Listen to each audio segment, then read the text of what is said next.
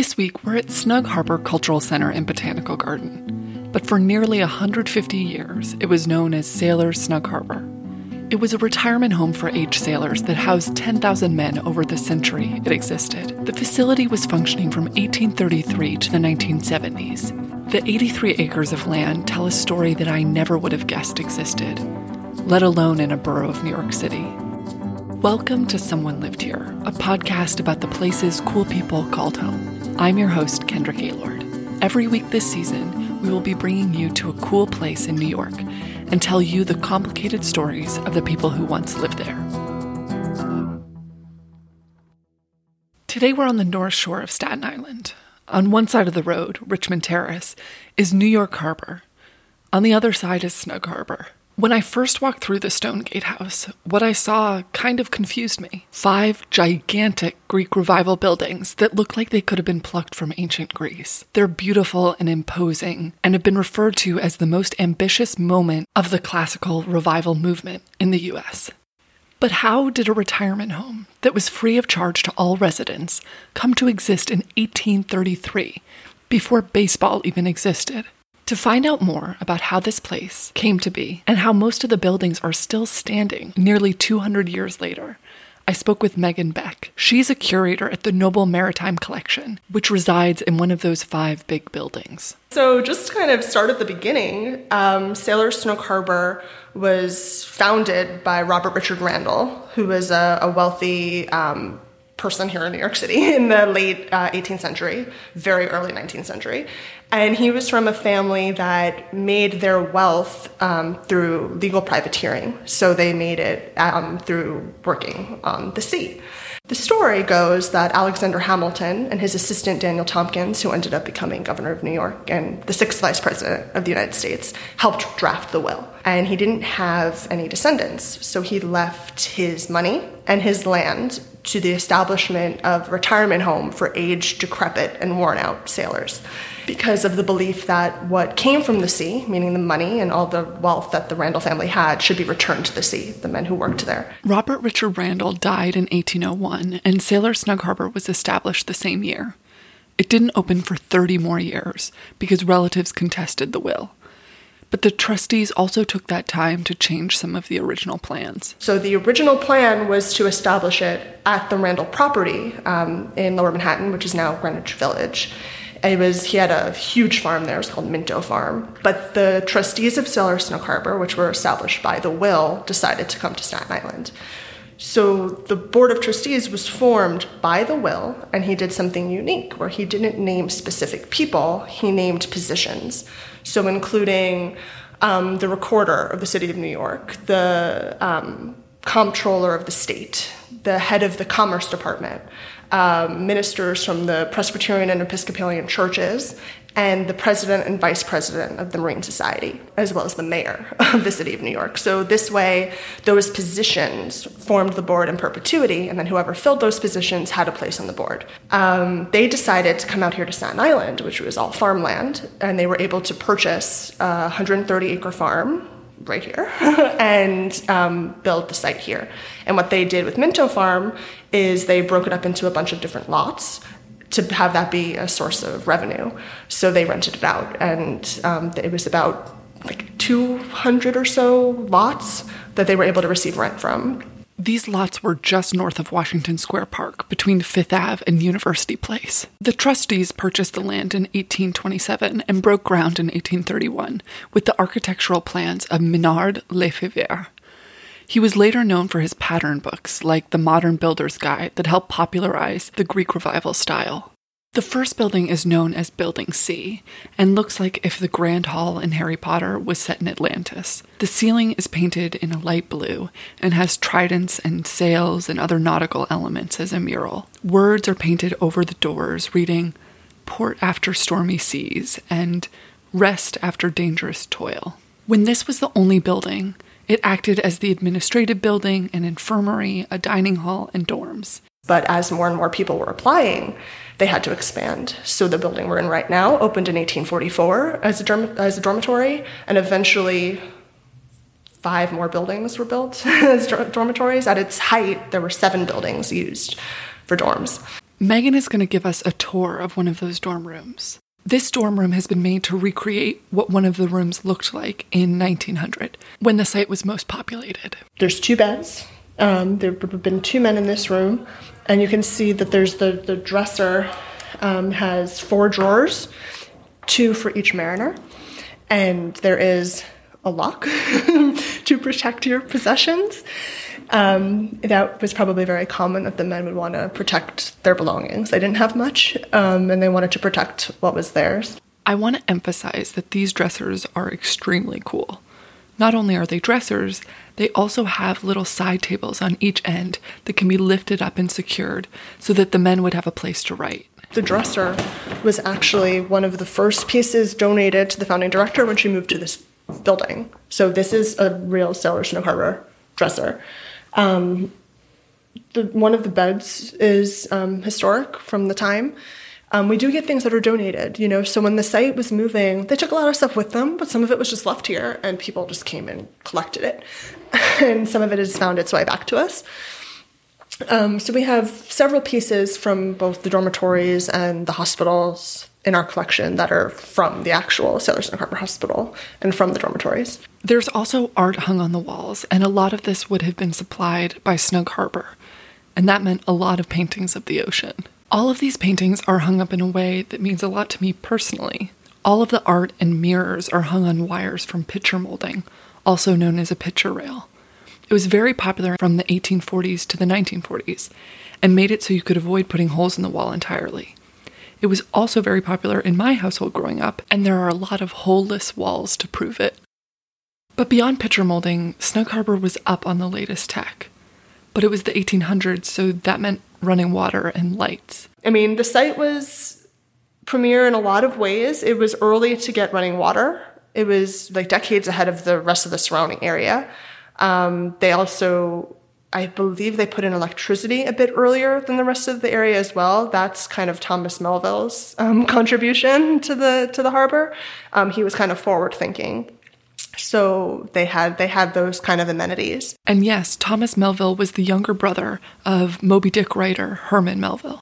One of the amazing things about this place is how intentional every choice feels, even the layout of the 8 buildings. So all of the buildings are connected by these interior hallways called hyphens. So that was part of the original design, to have a way to interconnect all the buildings so that if you were in a wheelchair, you didn't have to go outside.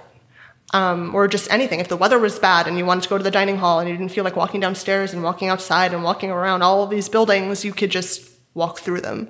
So that was an intentional design. So all of the buildings that are still here, at least in the front half of the site, are connected in some way, either be it by an above-ground visible hallway that's, an enclosed hallway, or underground. They're all connected. And a lot of these intentional decisions help the sailors maintain their autonomy. There's this story of how they rigged a rope system on the inside of the building so that if you were blind, you could hook your cane onto one of those, and it would lead you to a certain place. So like one of them led you to the dining hall. One of them led you to the governor's office if you had something you wanted to talk about. And they would lead you different places. So they thought of those things, like how do we help this person independently move from place to place in a way that makes sense and is safe. There was also a lot of creating happening in all of these buildings. But they encouraged the men to keep busy. So a lot of them were very artistic or crafty, and they were allowed to do any of that kind of stuff that they wanted. They could sell it. They would have, kind of craft fairs here later where they could sell their wares. One of the hyphens in the basement of Building C was devoted to net making and basket weaving. There are actually some very charming photos and paintings of this that we'll share on our Instagram. But despite a lot of positives, many of the men weren't particularly satisfied with their new life. In an essay titled When the Sails Are Furled, published in 1898 by a young Theodore Dreiser, he writes about the sailors' unease about their situation. Quote, "To many of them, this institution appears to be even a wasteful affair, intended more to irritate than to aid them. Not a few of them, as you may guess, resent routine, duty, and the very necessary officials, and each other. Although they possess comfortable and even superior living apartments, wholesome and abundant food, good clothing, abundant clean linen, a library of 8,000 volumes, newspapers, periodicals, time and opportunity for the pursuit of any fad or fancy, and no restrictions at which any reasonable man could demur. Still, they are not entirely happy. Life itself is passing, and that is the great sorrow."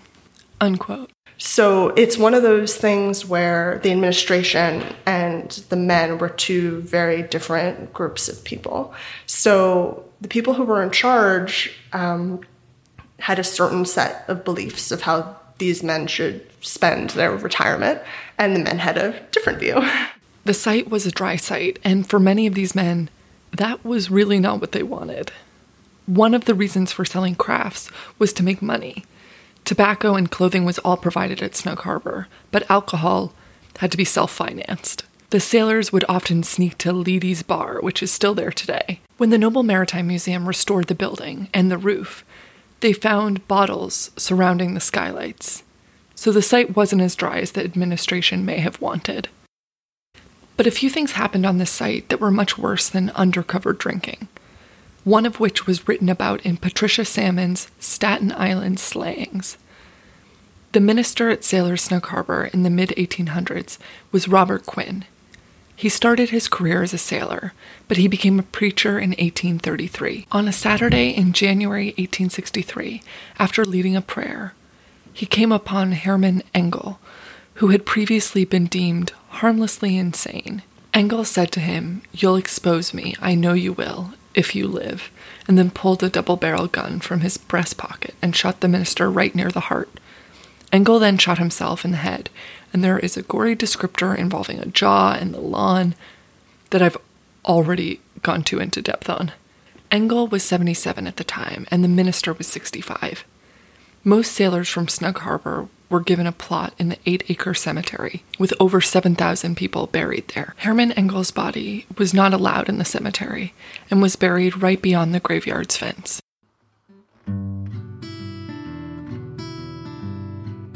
In Dreiser's essay, he often asked sailors if they were young again, if they would choose a life at sea.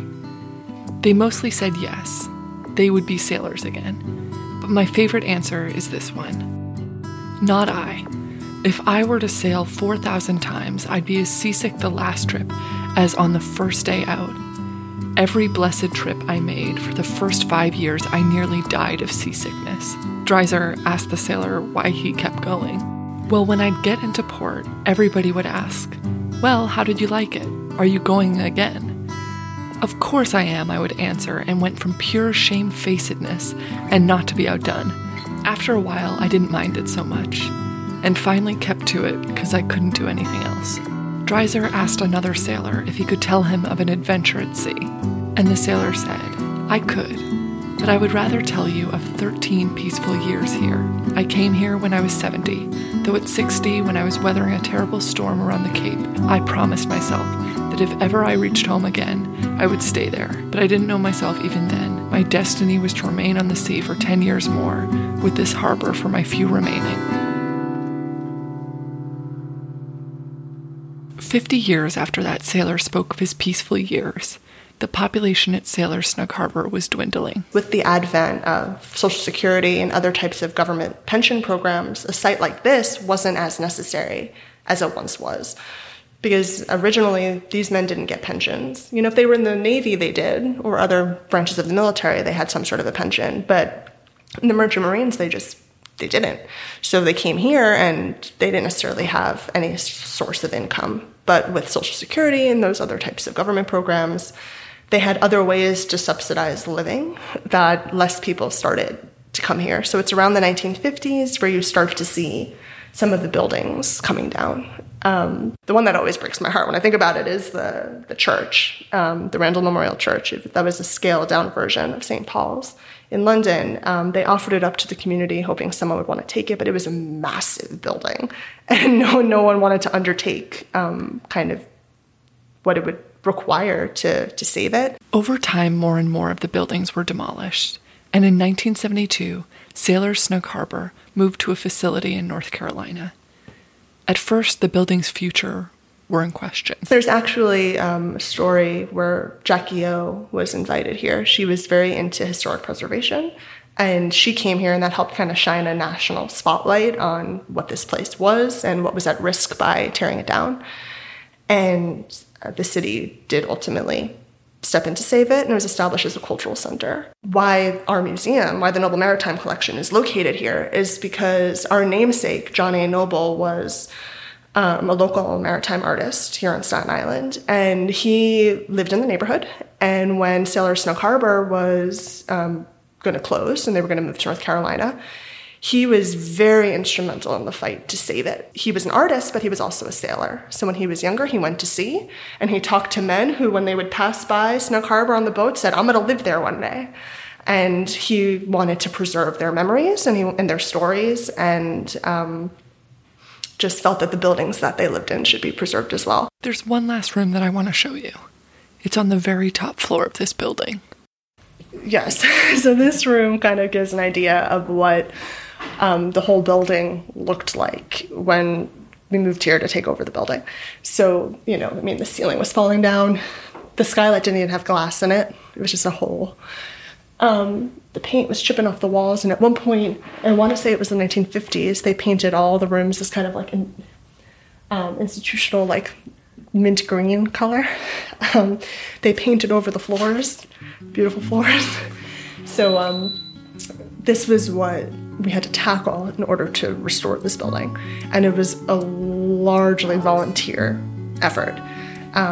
We had a crew of volunteers that we called the Noble Crew, and they came here and they pitched in whenever they had some time, and it took about 8 years in total to restore this building. This room is dedicated to John Santor, a leader of the Noble Crew, who had the idea to leave one room as it was to show people all the work that had transformed the museum. John Santor was a firefighter in the New York City Fire Department and died on September 11th.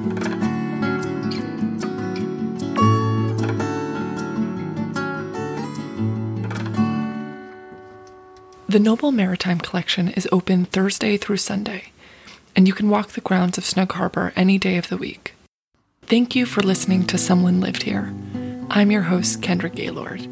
Be sure to subscribe so you can be the first to hear the next episode about Lee Krasner and Jackson Pollock's home in East Hampton, New York.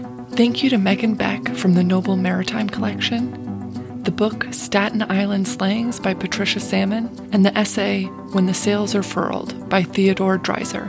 Music is by Tim Cahill, and podcast artwork is from Ben Kirk. If you have any notes or recommendations for the show, send us an email at someonelivedhere@gmail.com. To learn more about the show, go to someonelivedhere.com and follow us on Instagram.